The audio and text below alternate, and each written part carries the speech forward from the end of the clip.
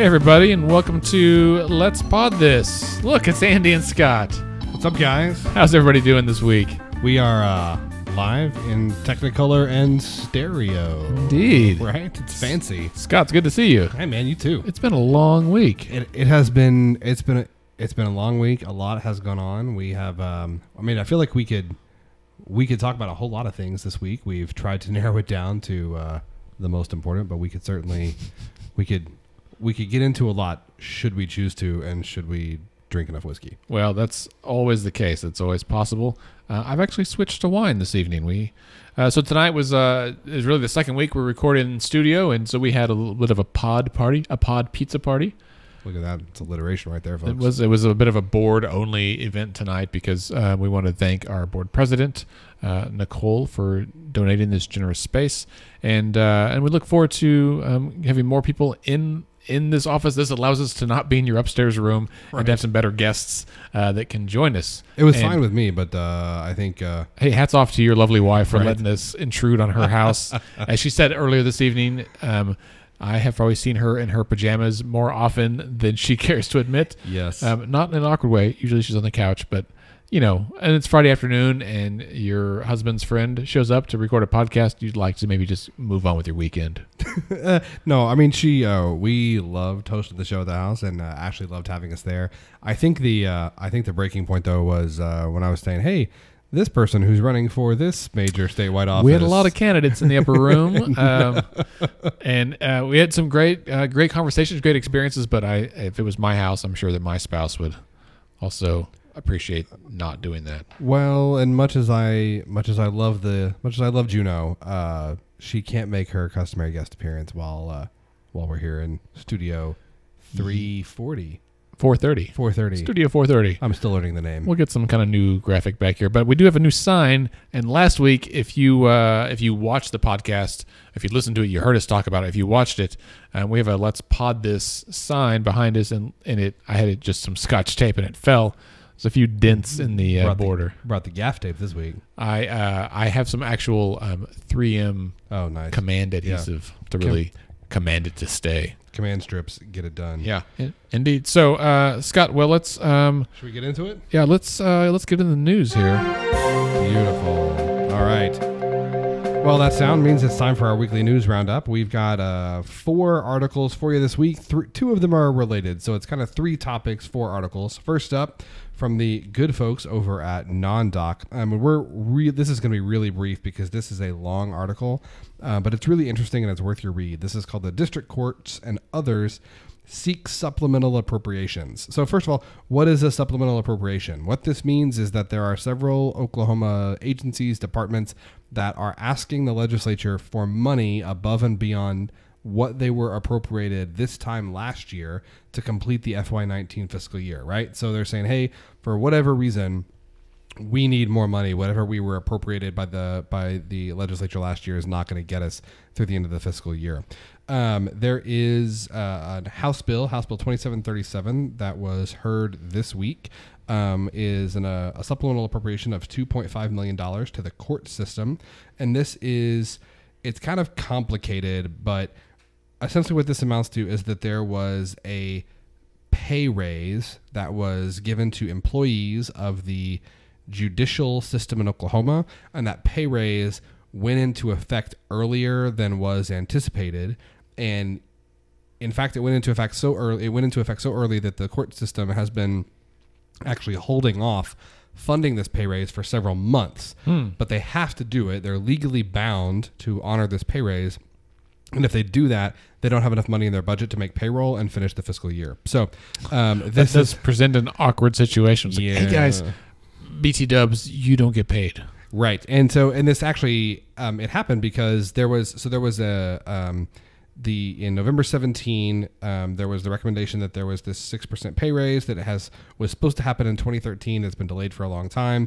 But then in June of last year, one of the judges for the Court of Criminal Appeals, Judge Lumpkin, requested an informal opinion from the Attorney General, basically saying like, hey, look at the law, and according to the law, when are we supposed to get this raise? And Attorney General Hunter said that like the raises have to be implemented this fiscal year. Mm-hmm. So that is what that's the justification for this $2.5 million dollars in supplemental appropriations. So it's interesting just because it's an interesting example of process. Two, it is sparking some changes in how departments and agencies are going to be required moving forward to notify the legislature of new kind of fiscal liabilities that they have. Right. And it's an interesting kind of look at how some of these appropriations work. It's an interesting look at how the justice system is funded.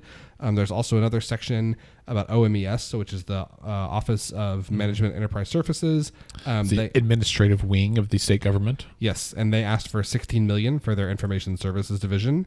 And then Career Tech asked for a supplemental appropriation as well. So head to NonDoc and check out that article. The title is just District Courts Seek Supplemental Appropriation, but it looks at all three of those agencies. Right. Next up, we've got a piece by the good folks at the Journal Record. So this is dealing with this is arguably the biggest news of the week. The OMES, which is it's not OMES, it's the Board of Equalization, excuse me. Mm-hmm. The Board of Equalization met this week, which is the governor, the lieutenant governor, the state treasurer, and Finance secretary. Is like 5 or 6 people. Yeah. And they are the ones The money folks. The money folks. They certify the revenue estimate. So this is the group of people that tells the legislature how much money they have to appropriate for the upcoming fiscal year. This is that number that if you've been listening to our show or watching other news sources, everybody's been throwing around this number of $615 million, but saying it's probably going to be lower because of changes in energy prices, but no one knows how much. Well, we now know. So it's now 615 minus 37.8 million. So it's about 500. It's like $575 million, give or take. So, okay, say that again. So we are going to have 575 ish $1 million more this year than we did last year, right? Yes. So like we'll have more than that. We got to spend some, but we're gonna the raise we're gonna feel is that we're gonna have roughly $575 million more than we did last year. Right. So one way to think about this is when the legislature is looking at the budget, really you've got 3 options. So you can have the same budget that you held last year. So that's holding everyone flat. You can cut because you have less money to spend than you did the year before, right, or you can appropriate more. One thing, if you're a new listener, you may be saying, well, why do they have to have this number before they can set the budget? Why can't they just, deficit finance or sell bonds or these sorts of things? So can't do debt. State can't do debt. That's right. Oklahoma is required by law in our Constitution to run. We have to have a balanced budget. So the legislature. I'm sorry to cut you off, but I feel like that is one of those things where it's like, we do a lot of stupid things around here, and this is one that's not so stupid. It depends, actually. Well, yes, I would tell you my business school professors would tell you that taking on debt is a strategic effort many times, especially for things like bonds. Although, how do they do? They can do bonds for transportation, right? Yeah, so they can do bonds for certain things, but they can't deficit finance the way that the regular operation. It's got to be like concrete things for a project. I think it's very limited in what they can do. Right. Well, and I'll be honest, like in the grand scheme of things, this is probably a good rule, right? Like, because we haven't been great about managing our budget. I think that's fair, and I think that certainly a lot of legislators would agree with you. All right. But all that to say, so the revised revenue estimate came out this week, and it's $575 million. So that is more money that the legislature has to spend than they did last year. And you're thinking, okay, well, Scott and Andy, you guys have been saying that all these agencies have been cut. We've been raising teacher pay. Right. This is a good deal, right? Well, so it's actually not as much money as it sounds like. So Governor Stitt gave a press conference this week, and he had this $575 million. He wrote it on the top. So $200 million of that is gone, like right off the bat, because that is outstanding. That's liabilities that the state already has to pay. So that's mostly for graduate medical education, which we've talked about at length. It's also for ad valorem reimbursement is the other big one. So you're saying like we've got $575 million extra, but some of that is already spent. So we don't really have. Correct. Well, that's disappointing. Yes. And so that's $200 million that's gone. and so that's 375. Another 60 million of it. And I was a little confused by this because I've seen 60 million, I've seen 80 million, and I've seen 125 million. Governor Stitt. That's a little bit of variance. It is. So Governor Stitt said that his teacher pay raise, that's $1,200, which looks like it's going to happen because it's already started. It's working. Started passing. Yeah, it's working its way through the legislature. I think it passed the House this week in committee, right? So, it actually passed off the floor of the House, and it was unanimous off the floor of the House. Yeah. So it'll go to the Senate now. That Governor Stitt said that's going to cost 60 million. I saw an article this week that said it was going to be 80 million, and then we had seen estimates of 125 million. So it's not 100% clear to me how much the teacher pay raise is costing, but the number that the governor threw out was 60 million. So that's 200. Is that not like at least a little concerning that we're like, well, it's somewhere between 60 and 120. Like it's going to cost this or twice this. Yeah, right. I mean, it's not ideal. But so that's 260 million that's already spent. So liabilities that have already been incurred, and then the teacher pay raise, assuming that that's $60 million. So then there is Governor Stitt. One of the things that he campaigned on, in addition to a teacher pay raise, is putting more money in the state savings account. He feels really strongly that he wants to start buttressing the rainy day fund so that in the event we have Buttressing. What does that mean? Bucking up, shoring up, if you will, to okay. reinforce. Ooh, that's a better definition. Because like a buttress is like a reinforced wall of sorts, or like a flying buttress, if you will. I will. Thank you. Yes. Noted Gothic architecture feature, flying buttress. Indeed. Go ahead. Please continue. So he wants to put some additional monies in savings. Now, he campaigned on 250 million. He has revised that down. He now wants to put 200 million in savings in the rainy day fund. So that's 200 million, 60 million, 200 million. So now we've just spent 460 of our 575 million. So goodness. Indeed. Yeah. So we really don't have that much left to play with. It's about, again, depending on your estimate, it's going to be now I say this using those numbers, there's, $100-ish million that they have to appropriate. So that would be like the 2.5. Okay. That's right. That's not nothing. It's not peanuts. No, yeah. I mean, if I had $100 million in my bank account, I would be a very happy man. I would buy a yacht. Yes, among other things. Yes, but I would buy a yacht. Yeah, I would say Yahtzee. Yes, I would buy I know exactly what I'd buy too. I have a feeling you have it already bookmarked. I do. I have a weird boating obsession for boats that I can't afford. Considering we have tiny man-made lakes in our state, never be able to afford, but that's fine.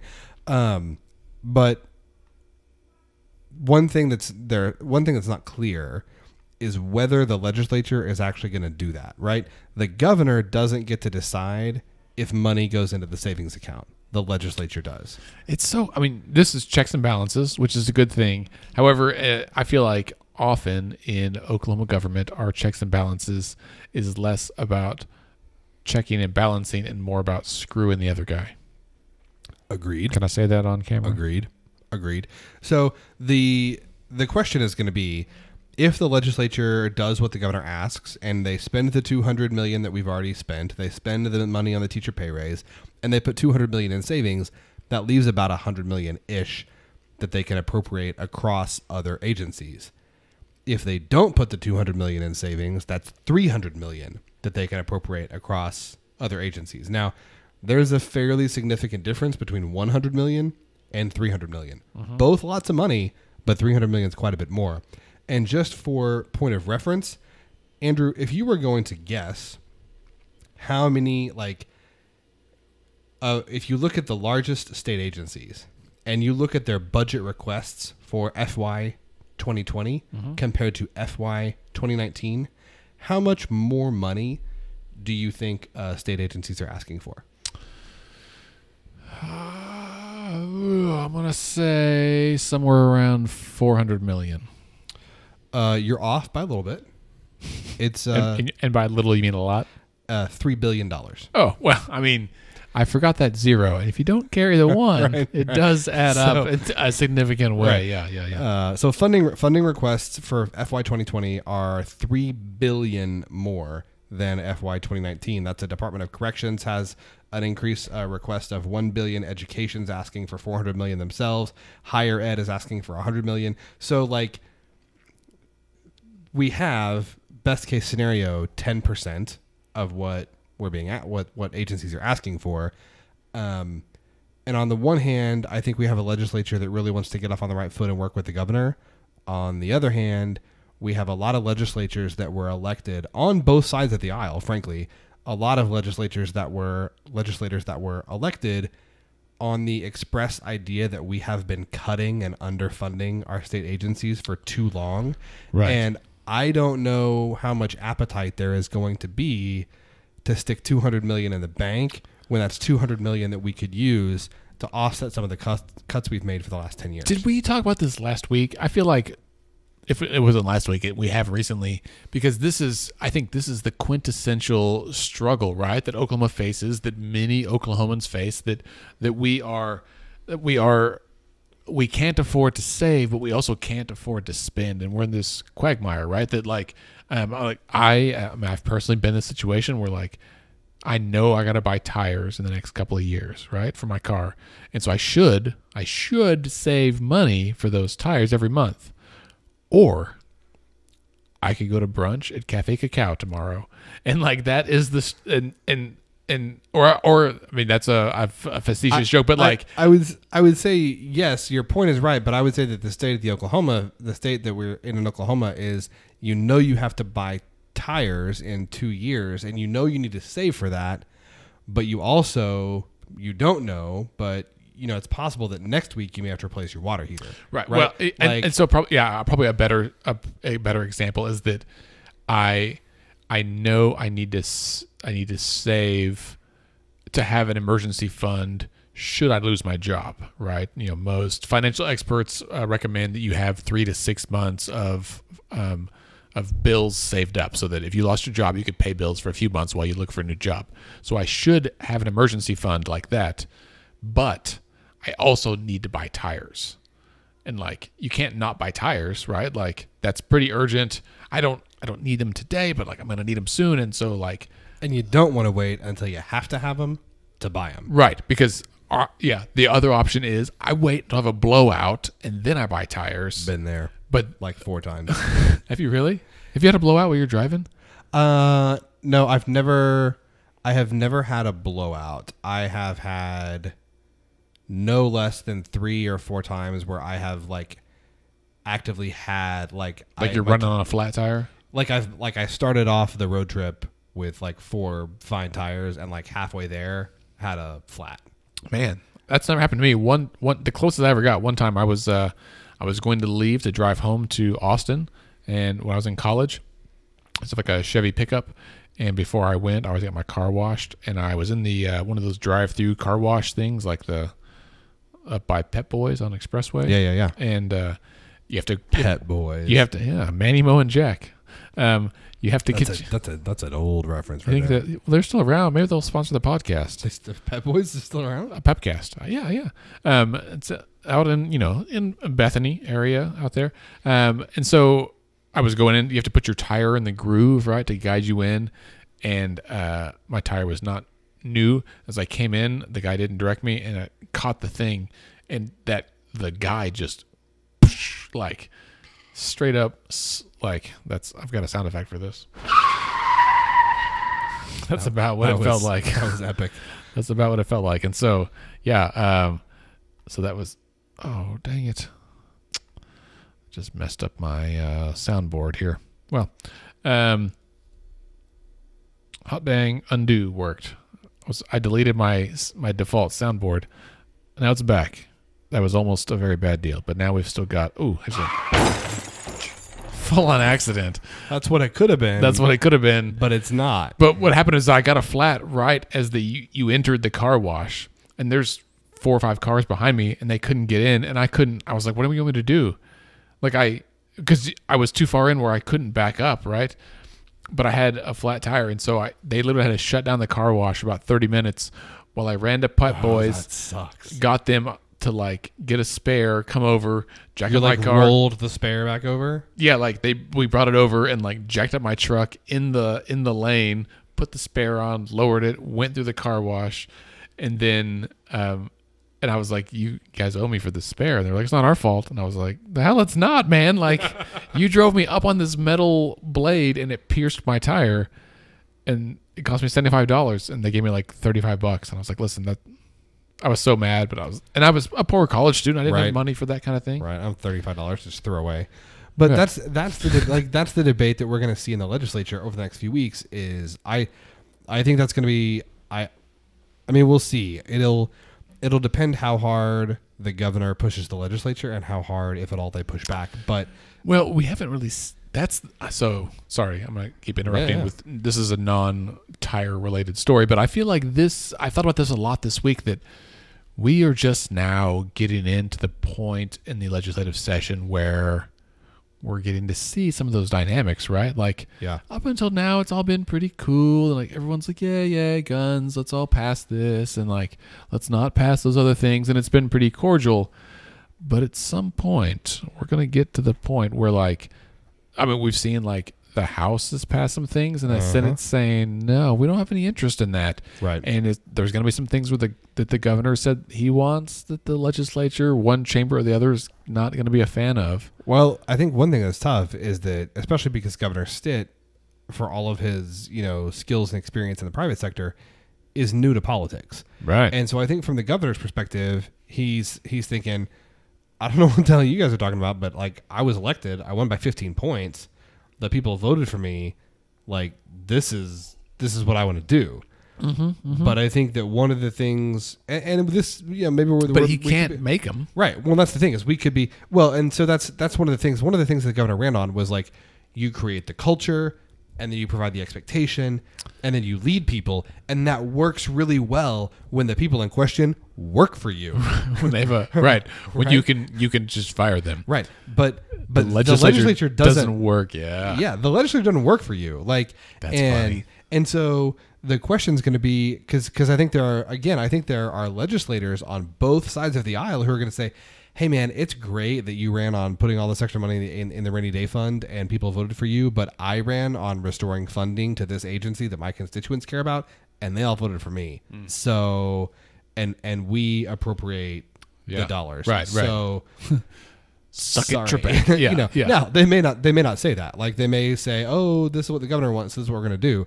I honestly don't know what's going to happen, but some of the quotes I've seen and some of the rumblings that I've heard are that the legislature is not really they don't really have an appetite to put a bunch of money in savings when they have new money to appropriate for the first time in like 10 years. Right. So Yeah. we had talked about that before. I brought it up again this week because every time we talked about it up till now, it's been kind of hypothetical, because there was a very real fear that revised revenue projection wasn't going to be $575 million. It was going to be $350 million. And so, Right. So right. So it'd be a moot point. Yeah. So I think on the whole, I mean, the state has ended up in a pretty good spot, right? Now, that's not to say that there's always stuff going on with OPEC and Saudi Arabia, and there's a chance that they could do something with the price of oil that really screws over our state, and I mean, they could drop it to $35 a barrel, and then we're screwed. Yeah. Right. Like, then we're. It depends on who they want to go to war with. If they want to go to war with. If they want to go to war with, Very pleasant topic to think about. well, but I mean, like, not war like bang bang, not like fighting war. I mean, like pew pew pew pew. like, if you're talking about OPEC, who is OPEC trying to hurt? Are they trying to hurt American companies? Because if they're trying to hurt American companies, then they could turn up their supply so that the price drops. But if they're trying to hurt American consumers, they turn down their supply, Right. so that the price goes up, which is actually really good for Oklahoma companies, yeah, and the yeah. Oklahoma budget, right? For the So, state. I mean, for with the rest of us pay more at the pump. right. Right. Right. So, so one more topic on our news roundup, and this is these are two articles that are related. One from News OK, one from Oklahoma Watch. So, This is a follow up from last week. yes. So the first one, we're going to start with Oklahoma Watch. So, you may recall that in the fall on one of our episodes we talked about how the ethics commission, had proposed some rules, and they had said that there should be a 2-year cooling off period for former legislators before they're allowed to become registered lobbyists. There was some outcry from some outgoing legislators that this was just ridiculous and that the ethics commission has no business or right to determine what private citizens do on their own free time or how they earn their living. And in fact, it's interesting now that 3 of those folks are registered lobbyists. well, yeah, there's more than that. I would say, but this article highlights 3 former representatives: Pat Ownby, Josh Cockcroft, and Bobby Cleveland. Josh Cockcroft was term limited and left last year. Was he term limited, or did he elect not to run? I feel like he elected not to run. I think he had served 8 years and elected not to run for that's. I think you're right. Bobby Cleveland lost in his primary. And Pat Ownby, why did Ownby leave? Did he lose or did he? I do not recall. But all that to say, they are all 3 now registered lobbyists. Representative Cockcroft is now lobbying for the Oklahoma Association of Realtors. Mm-hmm. Representative Ownby of Ardmore is now employed by Gap Consulting and registered to lobby on behalf of the Oklahoma Board of Nursing, the Oklahoma Banking Department, the Oklahoma Department of Consumer Credit, the Independent Finance Institute, the Community Bankers Association of Oklahoma, Oklahoma Energy Producers Alliance, Association of Professional Oklahoma Educators, the John and Don Brock Foundation, and the Oklahoma Pharmacists Association. Interesting. That's Representative Ownby. That's all the groups on whose behalf he is working. Right. So I will say, I have over the last couple of years met a few people who are like contract lobbyists, which sounds bad. It sounds like a contract killer, and that's not exactly a fair assessment, right? So typically contract lobbyists work on behalf of several customers, several clients, right? So it's Scott, for you, it's not that much different than like you having multiple patients, right? Like you're not just the doctor for Jim Bob, you're the doctor for all your patients, right? And that's kind of the way this works too. So these are all your clients, or it's like someone having an agent, and that it's not just, you're not just the agent for one person, you're the agent for several sports, something.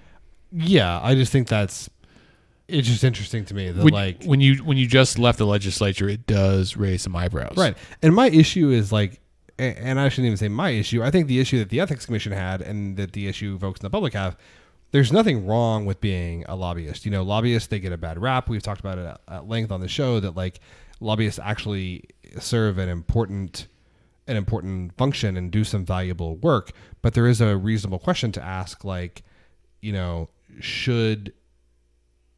should you be allowed to do that immediately, when you leave? Right. Well, I think especially when it's that many organizations, when they're all those, the nurses, there's several medical things there. We've got a number of medical bills that are working their way through the legislature this year. Although those organizations might have positions on bills, vaccines and abortion and other stuff too. But I think it's tough. It looks bad. I'm not sure that it is bad. We have several teachers that ran for office this year, right? Right. Yeah. Do you know how long they have to wait before they can be teachers again? Is it 2 years? Yeah. Right. So if you're a public school teacher and you decide I'm going to go run for office and try to help the state's education system, and you serve your 12 years and you need a job when you finish and you don't want to be a lobbyist, you would like to go back and work in the classroom, you have to wait for 2 years. Is that because they don't want them to come into office, pass a pay raise for teachers, and then go back to be a teacher? It is because that you, as an elected official, cannot enter into a contract with the state for 2 years after you leave office. Oh, so you couldn't be like the state can't really have lobbyists anymore either. That's a funny rule, and I think that's a rule that makes sense, with the exception of teachers. It applies to lots of situations, but not educators. Also, it's weird that educators are hired on contracts. Yes, we need to talk to Stephanie Hinton from Passing Notes, our podcast, and we need to do a teacher episode here. Totally. Because that's something that we've talked about doing a cross episode with her, actually. We should make that happen next couple of weeks.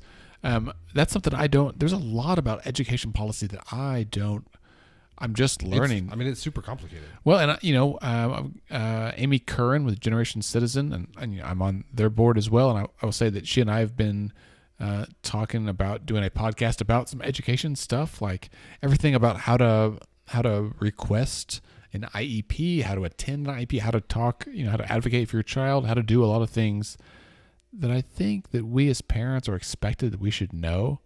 And I'd like to believe that I'm someone who can figure this stuff out better than others, but this is stuff that I don't know, that I have children that are in school, and if they had these needs, I would be floundering through the system just like everybody else. Totally. And I can't imagine what it's like for folks who don't have the resources that you and I might have. So, okay. And then our last article, our last piece this week is from News OK. As it turns out, the state of Oklahoma has one less registered lobbyist this week than we did a couple of weeks ago. Oklahoma County Commissioner Kevin Calvi has filed paperwork with the Oklahoma Ethics Commission to terminate his lobbying registration. So, there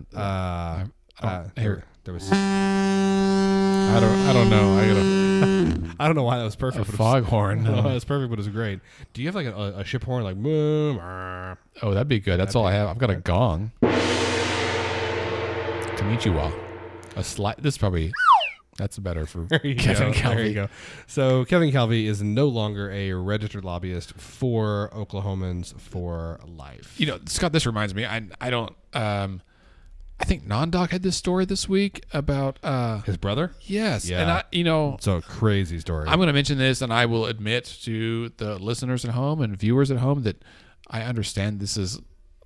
I don't like involve people's families, but this was so bizarre and timely with everything else going on in our country that Trace from Non-Doc sent it to me. So Kevin Calvi's brother Michael is founded a company called Bering Vostok, and it's some kind of investment firm, Bering Vostok Capital Partners, and Michael Calvi, Kevin Calvi's brother, is in prison now in Russia, right? And he's been a prominent U.S. investor in Russia for more than 20 years, but was detained a couple of weeks ago. It was in the Washington Post. He denied the charges, but it's a major national story, and it's becoming a bigger national story because apparently, according to, it was either in the New York Times or the Post today. He is reportedly not being allowed access to American embassy officials, and legal counsel in the way that he's supposed to be, and that's a big deal because it violates some treaties that we have with Russia. So it's a big deal. And so we heard, again, we don't get into national politics very often, but we heard today from multiple news sources that the Mueller investigation may be coming to a close in the next week or so. Did you listen to the new 538? I haven't listened to the one from today. I almost texted you like the first 5 minutes. I was like, oh, this is good. There are something like 18. Maybe Mueller will file his report next week.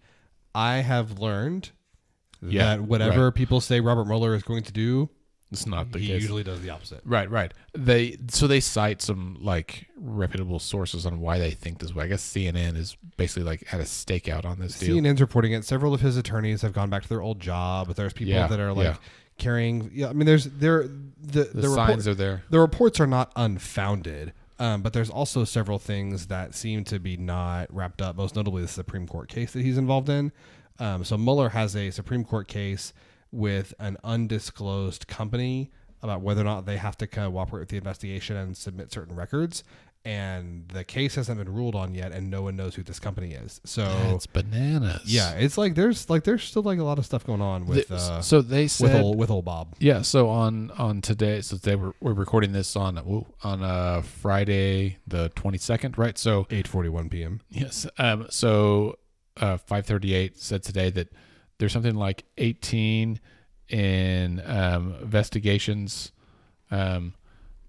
That are ongoing, into the Trump and his companies and all that stuff. And so that's not as many as Scott Pruitt, but it's not a small number. Well, they also said, going back to, let's say, to Nixon, right? Every president has had at least one special prosecutor situation like this, or special, whatever, Mueller's investigator, with the exception of Barack Obama. I was going to say, I don't think our most Yeah. recent president did. Yeah, but I mean, like certainly Clinton did. Both the Bushes did. Carter did. I guess they looked in. There were some allegations that Jimmy Carter's peanut warehouse was like. I was hoping it had something to do with his peanuts. Yes, that's right. Jimmy Carter's nuts were under investigation. Oh, where's the rim shot? Yeah, that's. Oh man, I was not prepared for that. I I wanted to make the joke, and That's a not, missed opportunity. I sure did. But yeah, so there was a lot of. So, Andy, I heard, you know how bad this guy is, Andy? Someone at the door, Rodney. I'm not sure. Oh, thank you. You got the reverence. Hello. So coming into the room here is board member Ava Doyle. Ava Doyle. Hello, Ava. Have a seat there at that chair. There's some headphones. Ava's going to hop on the podcast here and join us. Ava, we are discussing everything. We made a quick digression into discussing Robert Mueller and yeah, there we go. So Robert Mueller and his investigation, because Kevin Calvi's brother, Michael Calvi, is currently in prison in Russia, which is not. There's a lot. I don't want to be in prison anywhere, but definitely not in overseas. You were making some point about it, and then I cut you off, and we started into Rodney Dangerfield. Yeah, it wasn't that good of a point, I'm sure. So, all that to say, Kevin Calvi's brother is imprisoned in Russia, which is a big deal. And I want to be clear. We're bringing this up because we were talking about. This is a really effing bizarre story. It's bizarre. It's interesting. We were talking about Commissioner Calvi and his, like that he had terminated his lobbying registration. We want to be really clear. We are not inferring or making any assumptions at all about the veracity of the charges against his brother, right, or the Commissioner Calvi is involved in anything he shouldn't be.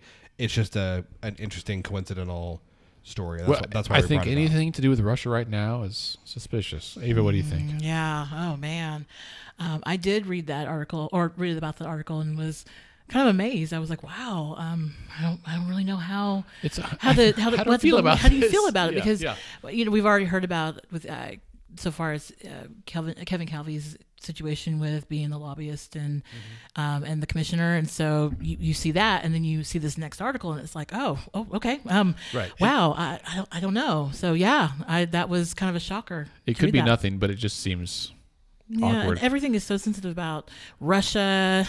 Right. Yeah, you just have to be really careful at this point. I will say, as a child of the 80s, when it was pretty clear that Russia was our enemy, it is odd. I feel like the last 2 years have given us lots of fodder for like subsequent James Bond movies. Yes. Like there's just, if they just replayed actual real life stories, it would be good plots. 'Cause do you remember like when there was a guy that was like assassinated in the airport? They just like chloroformed him and killed him or whatever. Like, oh yeah, that actually that wasn't just like a. Oh yeah, that stuff's bananas. So aside, what's your favorite James Bond movie? Me? Yes, you. Goldfinger. Interesting. So, well, I will say James Bond. That's my favorite. Probably my favorite overall. It's got all the things, right? Sean Connery and a nice car and all that. So you're like Sean Connery. Yeah, I'm a Connery fan. However, the new ones with Pierce Brosnan? No, not that guy. The new ones with Daniel Craig. Yeah, Daniel Craig. Yes. Yeah. So I think those are. I think he's fantastic, I think they are like significantly superior movies. And I think I love the Sean Connery ones, but I feel like the Daniel Craig movies are like objectively like better films. Yeah. What's the one that Adele did the song? Skyfall. Skyfall is probably my I have that on favorite. Blu-ray. I have that actually. I have it not on Blu-ray. I have it like digitally on my computer. I have watched that movie so many times. It's so good. I tried showing Katie and she was falling asleep.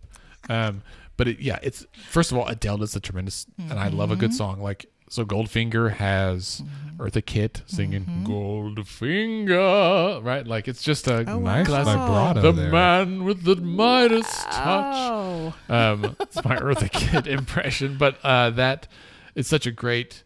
It's just a great Sean Connery film. Like, he's smooth, he's charismatic, he's got a cool gun, a cool car, great Aston Martin. Skyfall has all the throwback to Goldfinger with the car and all that, and it gets into his like psyche. And the therapist in me loves that. So What's your favorite, Scott? So I think Casino Royale, like the Daniel Craig Casino Royale, the new one it's good. Is that the one where he's tied in the chair and they're like, yeah, oh god, that scene was brutal. So I love the Daniel Craig version of James Bond because, and I grew up watching the Sean Connery version and then the Pierce Brosnan movies, and they were good, but like by the time I got to Pierce Brosnan, it was not good except for GoldenEye because of the N64 game, right? Like they were. They Ava were. knows. Oh yes, I do. Do not get me started on that. I do. I mean, they were good to my like 12, 14-year-old self, right? Like you're right. They're not good movies, but the thing is, it's something happened with James Bond that is similar to what happened with Batman. Yes, Batman, the Dark Knight series, right? They became cartoonish, right? Like they became so unrealistic as to be caricatures. And what Christopher Nolan did with the Dark Knight series and what Daniel Craig, and there have been several people who have directed those movies, but what they did with this kind of reboot of James Bond was bring the character back to his roots, which is actually a very, very dark, very conflicted, not always very likable protagonist, right? Which I find just really fascinating. So for me, it would be a tie between either Casino Royale or Skyfall. Yeah. Quantum of Solace, it's fine. No. It's fine. No. And then the use of the word quantum ruins it. Yeah. And then the very last one, the most recent one that Daniel Craig did, which is Spectre. I didn't see that one for a long. I wasn't avoiding it, but I was meaning to see it for a year and never had the time. And I don't know if it was because. I think it's because I love Skyfall so much. Right. And I hadn't seen Spectre for such a long time. I built it up in my head. Oh, yeah. And I was let down. With the beginning of Spectre, where they're the Dia de los Muertos, that parade, that scene was phenomenal, but the rest of the movie was agreed. That scene was maybe one of the best parts of the movie. Ava, what's your favorite James Bond movie? You guys are going to be mad at me because I haven't really sat and watched one. Well, it's okay. But we're not angry. I will say this, and I don't know, I may make people mad when I say this, but I'm one of those. I would love to see Idris Elba. Yes. James Bond. I was going to ask you this. No, totally. Heart. Yes, I'm totally with you. And he'd be a fantastic Bond. Oh, yes. But he said he's not going to do it, right? That's nuts to me. I feel like he would be so great. He would so handsome. And my wife is all about him. Did you know? You probably did, but he's like a house music DJ. Mm-hmm, mm-hmm. I didn't know that, but it doesn't shock me at all. Yeah, I did. That's the same thing. Yeah. I was riding my my road bike one day down on the river, and had my little mount for my phone, and I was listening to some house station on Spotify, and I looked down and it said Idris Elba, and I was like, who named their DJ band, if that's a thing, Idris Elba?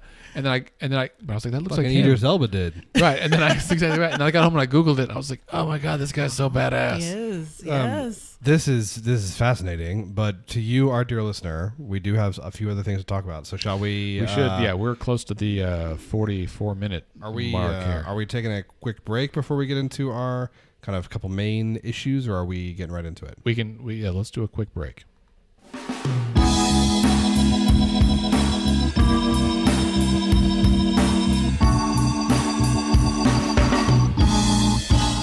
All right, well, that was a super quick break. That was fast. Welcome back, everyone. We're here at Let's Pod This, and we're going to talk about the legislative recap from this week. So, for those of you that are not into committee process, don't turn it off. No. Get into committee process. Yes. Just grab a drink and settle in. All right. 4 things that we're going to kind of take a little bit of a closer look at here. In 15 minutes. In 15 minutes. So the first thing this week, as I'm sure will be shocking to no one, permitless carry advanced this week. It passed off the House floor. I will say I was at the Capitol yesterday for our monthly Capitol Day event, which was great. Ava was there. Thank you for showing Yes, showing I up. was. And we had a good turnout. But a bunch of UCO students, which was cool. It was wonderful. Were Very any of them wonderful. carrying without permits? None of them were carrying without permits. Some of them were not even Oklahoma residents, but they were.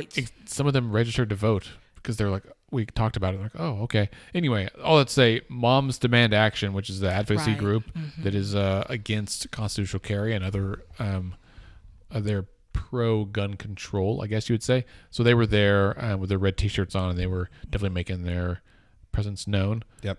So I saw them there. And so it has passed off the House floor. I believe it passed out of Senate committee this week, and now needs to be on the Senate floor. It'll be heard next week. This is just, I mean, we'll see how it goes. We'll see what the legacy of this law is in 50 years. But I think they're going to pass it on Monday. Oh, they're going to pass it. I think it's going to happen on Monday. And the reason I say that is because it looks like this is going to be, for Governor Stitt, the first piece of legislation he signs into law in his term of governor.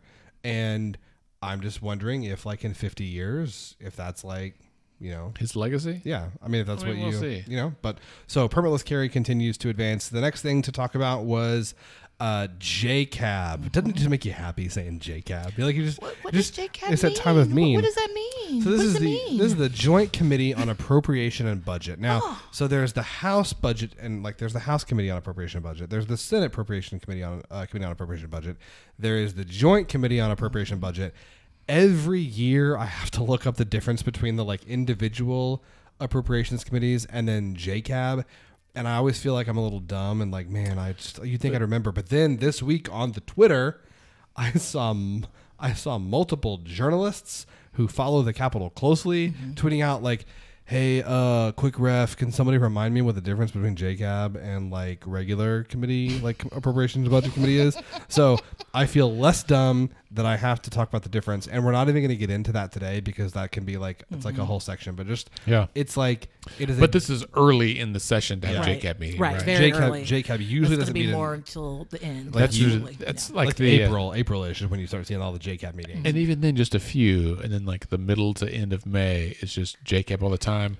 2 years ago, Effie Craven, former board member, and I, it had been a long session. It's maybe been our first year, and there was a night where JCAB met till 11 or something. Yeah, stormy night. I remember I got some really great photos of the Capitol. That. It's a purple sky, and we took some insomnia cookies up to the Capitol press corps, and we showed up at the Capitol and met some of the people, and both Effie and I got out of our cars, and we both have our Let's Fix This t-shirts on, but we hadn't discussed it. We just had texted about it, and it was funny. We both showed up, and we're like, oh, so you just hanging out at home in your Let's Fix This t-shirt like me? Okay. And both had shorts on. I do. And I know you do. Don't you have we've discussed this on the podcast. You have a couple, right? I have multiple Let's Fix This shirts. That's right. You wear yours to work out in, if I recall. Sometimes. Sometimes I fly in them. I have worn a Let's Fix This t-shirt down the street for the world to see in America, Canada, France, the Czech Republic, Austria. I think that's it. That's good enough. I wore mine in Washington, D.C. I take that shit all over the world. No one asked me what we were fixing in Washington, D.C., only here. But anyway, we took cookies to the Capitol Press Corps, and I remember standing on the fourth floor at the north end of the rotunda there where the press room is, and we were trying to find all the guys in the press room and ladies, and I remember seeing Joel Dean literally run by, and he was like, they moved it to some other room, and him and Dale Denwall ran off, and then they came back 5 minutes later no, they canceled it. And it was one of those nights where it was it's in 407, it's in 421, it's in 309, and they just kept moving it, and there was no agenda, and it was just a bunch of shell bills. Well, it was sketchy, right? And so I will say this, and I know a lot of, if any, well, I don't know, if any legislators are listening or watching, that I know why this happens. I don't feel okay about it. And I'm not the only one. If you're going to be true, you're going to be noble, you're going to do the right thing. The right thing to do is to, in my opinion, and I get we have different definitions of what's right, but it's to be transparent, to be open about the process. If for no other reason that the media can get to the room and cover it. There's no one else there at 10 o'clock at night besides the media and two yahoos in T-shirts delivering cookies. Totally. Anyway, I'm sorry I'm taking up our precious time with No. It's all cookie discussion. All I'd say, JCAB met for the first time this week, and they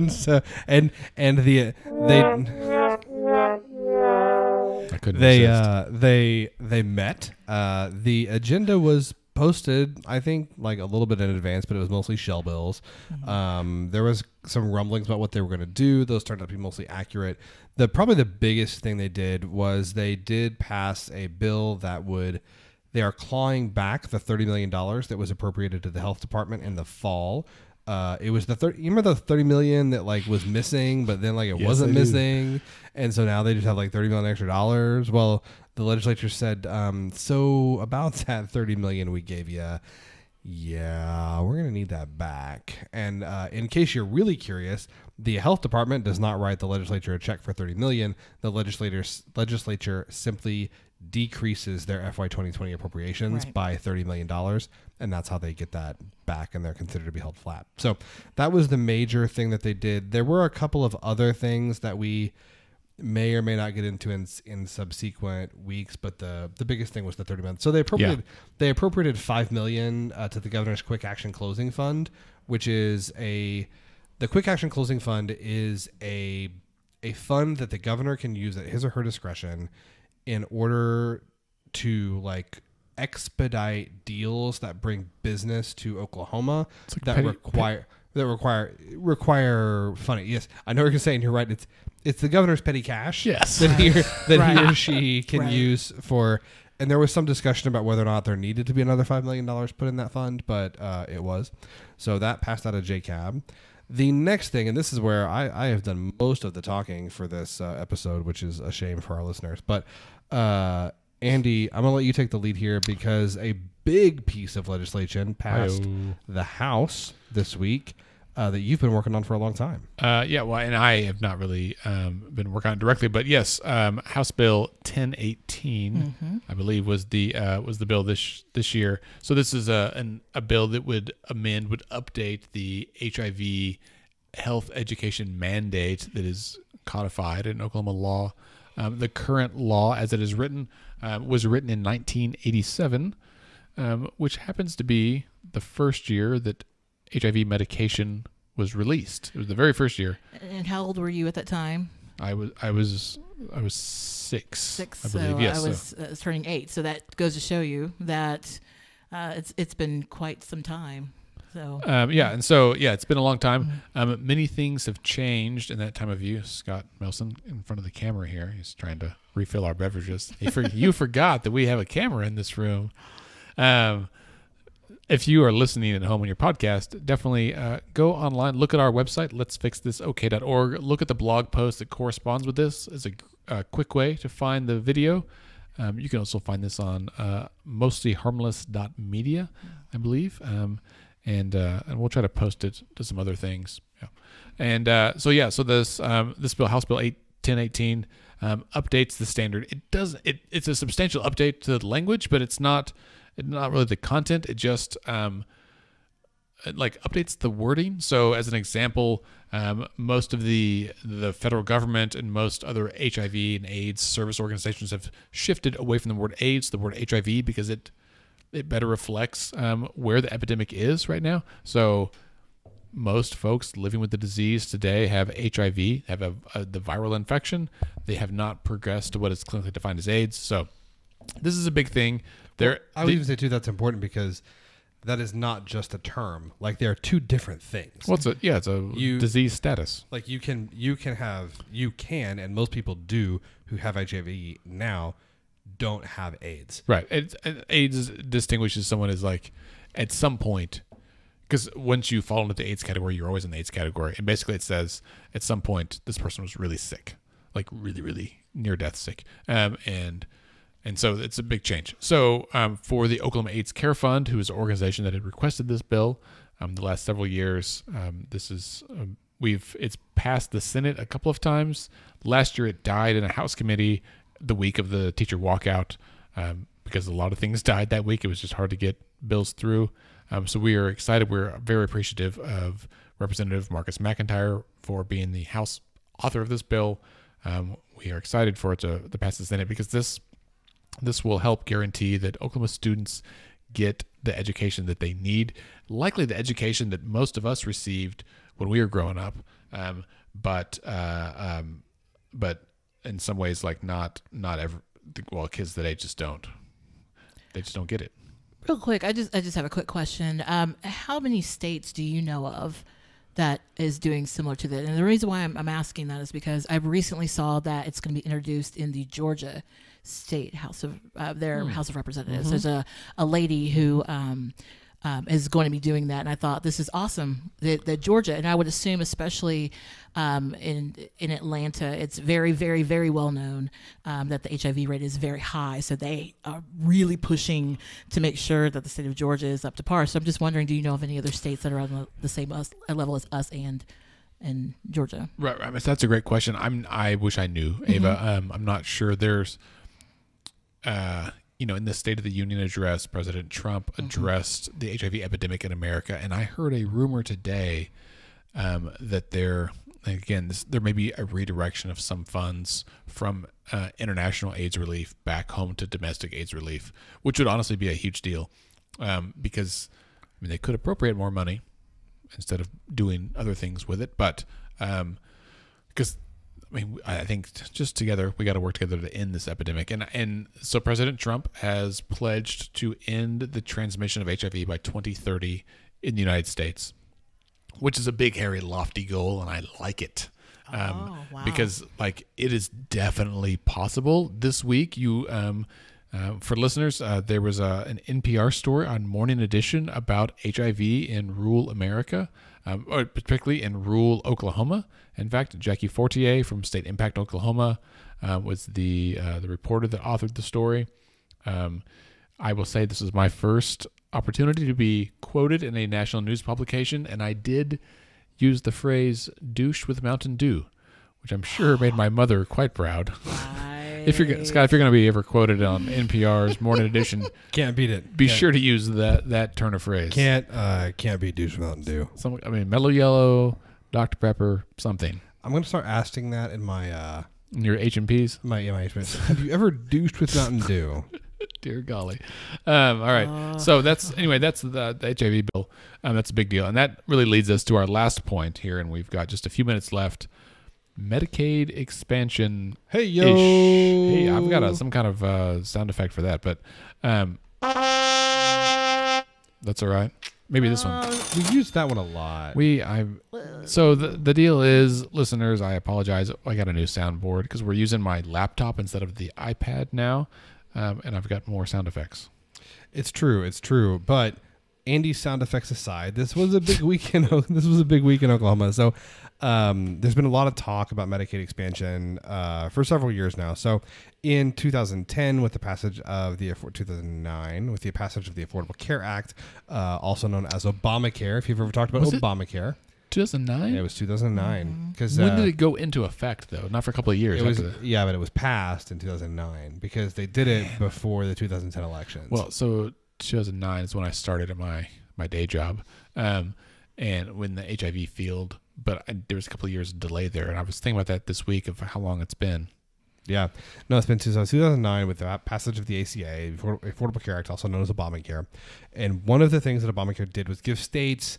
It initially technically gave states the option, but really it kind of forced them to expand Medicaid.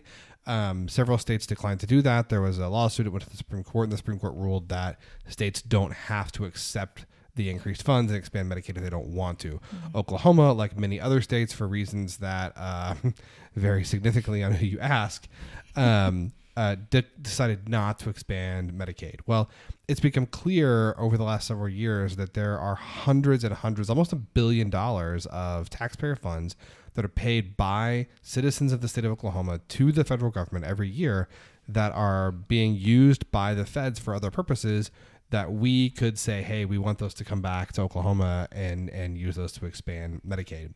Governor Stitt actually ran expressly on a platform of not expanding Medicaid, which is really interesting, because one of the things that we have heard the most about from legislators on both sides of the aisle since they gavelled in earlier this month was that there actually may be an appetite for Medicaid expansion in Oklahoma. There's a couple of reasons for this. I think if you put a truth serum in most legislators, especially legislators on the Republican side of the aisle, because they tend to be the party that's more opposed to this. Why are we looking at Medicaid expansion? Because they want to avoid a repeat of what happened with medical marijuana. So for medical marijuana was being talked about and tossed around in Oklahoma for 4 to 5 years. The legislature declined to act. So an outside group said, hey, We're just going to do a ballot initiative and see if we can do it that way. So they wrote a medical marijuana law that arguably is the most liberal in the country, and it passed overwhelmingly. Isn't it bizarre that so people will say that Oklahoma's way behind the times and progress doesn't happen, and I'm like, yeah, but in the past 12 months, we raised taxes for the first time in 30 years. We got medical marijuana. We've got expanded liquor laws. Like a whole bunch happened really quickly. Yeah. And so maybe nothing will happen for a little while to like scale it back, but there were some big steps made. Totally. But I think that the legislature, there are some folks that because there are several outside groups that are preparing to run ballot initiatives for Medicaid expansion in 2020. And I think the legislature is a little wary of, if we don't go ahead and do this, right. Them folks might do it on their own, and then we might be stuck with something we really don't like. That we didn't have any control over. Yeah, absolutely. And then we got to live with it. So the first bill that that you could term kind of Medicaid expansion passed out of a Senate committee, the Senate Retirement and Insurance Committee, unanimously this week. The bill is authored by friend of the pod and guest Senator Greg McCourtney. This is SB 605. Now, there's a little bit of is this Medicaid expansion? If no. you talk, the answer is no. If you talk to the policy experts and the wonky folks, and I would agree with them. Hello. This is not Medicaid expansion in the purest sense, meaning this bill does not increase or change who is eligible to enroll in Sooner Care. What this does, though, is it asks the federal government for a waiver where we can add a premium assistance plan called the Oklahoma Plan to the Insure Oklahoma. So it's kind of like what Arkansas did. Yeah, so it's Insure Oklahoma is like our exchange kind of place, like where you can go, you can get Sooner Care there, you can get... Nope, you're way off. Oh, so sorry. Insure Oklahoma is Medicaid for working adults. Yes, that's what I meant to say. It's the same Medicaid plan, same coverage, but you have to work. There's a cost. You pay a premium. It's a cheap premium, but it's basically you pay for Medicaid coverage. Yes, that's what I meant. Yep. I was not correct in how I described You were describing the health insurance marketplace. Yes. For which we participate in the federal marketplace. Yes. Right. We did not institute a state-based exchange. Yeah. Look at him just fact checking me on the fly. It's like I do this for a living. Fact checking me on the fly. So this would create a plan within within Insure Oklahoma called the Oklahoma Plan, and it's a premium assistance plan. So 805 would essentially allow people to purchase a commercial plan through Insure Oklahoma, getting premium assistance from Oklahoma and from the federal government, right? Where 90% of the funds come from the feds and 10% of the funds come from Oklahoma, and we have to get a waiver from the feds saying we can use that 90% for this instead of a straight expansion of Medicaid. Right. Senator McCourtney says they've gotten every indication from the Trump administration that this waiver would be approved. Yeah, I'm sure they will. Yeah, I think so too. And so this is a step closer to increased access to healthcare for Oklahomans, but it's not Medicaid expansion in the purest, in the classical sense. That's right. It's not as it was defined under the ACA. Right. Is it a good thing for Oklahoma? Yes. Is it the best thing? Yeah. Maybe not the best, but still better, as my grandpa would say, better than a sharp poke in the eye. Amen to that. All right. So in closing, as we kind of wrap up here, a couple of announcements. Thank you to everyone from UCO and otherwise who came to our Capitol Day event yesterday. Ava, thank you for coming. It was wonderful. Great Thanks turnout. That's our exciting. Our first one. Our next one will be on March 21st. There at the state capitol. We'll be in room 252, which is on the as you come in. Second floor on the west side. Yeah. The house side of the building. Right. I'm going to move. So there were some chairs, like big racks of chairs kind of blocking the room number. next month I'm just gonna move those. Right, and one thing just to let everyone know. I mean, obviously, first off, be aware that the entrance to it has changed. I used to work at the state House of Representatives, and so when walking in as normal, going in the direction, and then to the same door, and then a friend of mine who works for the Choctaw tribe, I saw her and she was going the other direction, and I was looking at her crazy, and I was like, oh wait, so it's on the total other side. So one thing that I definitely would recommend is that if you don't know where you're going, to just ask around. There's people look for signs, and because it is very, very different, and especially for someone like me who's been going there for I just realized 10 years. I didn't even realize it until I was driving to the Capitol today. I've been there for 10 years. That it can be a little confusing. So, so just keep that in mind, because everything is very different, but it's going to look so gorgeous when it's going to be really done. great. Yeah. So, yeah. So March 21st, but the next one, details are on our Facebook page, which is facebook.com/Let's Fix This Okay, or our website, letsfixthisok.org. I've not yet figured out or confirmed which legislators will be speaking to us, so stay tuned for that, but that'll be exciting. And I think that's really the next big event we have.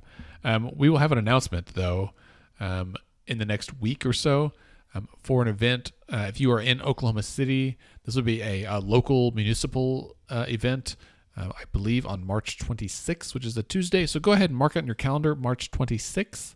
And just go ahead and block that date. It'll be at the Tower Theater, and it should be a really cool event, especially for podcast listeners.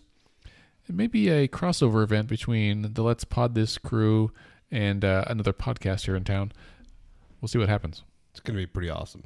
Yeah, we have like a tenth of a plan so far, but it'll come together as it always does. We have like a tenth of a plan when we start the show every week. That's very true. That's not true. We're working. That's not true. They have it way more organized than that. We're working on getting more prepared. We need to discuss this Slack situation, because I can't get it to open the way yours opens on your fancy iPad there. If you guys love Slack, tell Andy that you love Slack, because it's awesome. So I was Googling how to do a public Slack chat today, and it takes some coding that I don't have time or energy to do. So we'll figure it out, though. All right. Well, with that, brings us to the end of this episode. Ava Doyle, thank you for being on the show with us. Scott, thank you. I hope I'll be able to come back sometime. I keep forgetting that we have a camera. That's okay. It's only the second time with the camera. And so I do like my head bobbing to the music and my like. That's okay. My like weird gesticulating. You don't want to sit there like a bump on a log. This isn't. I was just gonna cable say news. If we can just get Idris Elba to just remix it for us, that would be awesome. Yeah, thanks to Sugar Free All Stars for our theme music. Idris Elba, if you're listening, you're welcome. you're welcome on the show anytime. Please. Yeah. Hey, somebody forward this to Josh Molina and Richie Shearway. Oh yeah, yes. I'm gonna cut the music real quick. If you would like to see Josh Molina and Rishi Herway from the West Wing Weekly podcast come to Oklahoma City, here's what you need to do, listeners. Tweet at them as much as you can. Tell them Oklahoma City loves you. We want you to come here. Host a West Wing Weekly live podcast. We will find a venue. The Tower Theater's already volunteered. Scott and I have already discussed how to get them here, pay for airfare and stuff. We'll make it happen. And we'd love to have you. So go ahead and, if you're a big West Wing Weekly fan, go ahead and send those tweets. Okay, let me wrap this up before the music ends. Don't forget to subscribe and rate Let's Pod This on Apple Podcasts and everything else. You can connect with us on Twitter and Facebook. Scott is at SC Melson. I'm at Andy OKC. Ava is at Ava D1. Ava D1. Our website is letsfixthisok.org. Sign up for the newsletter, read the blog, find resources, watch these videos, and have a great week.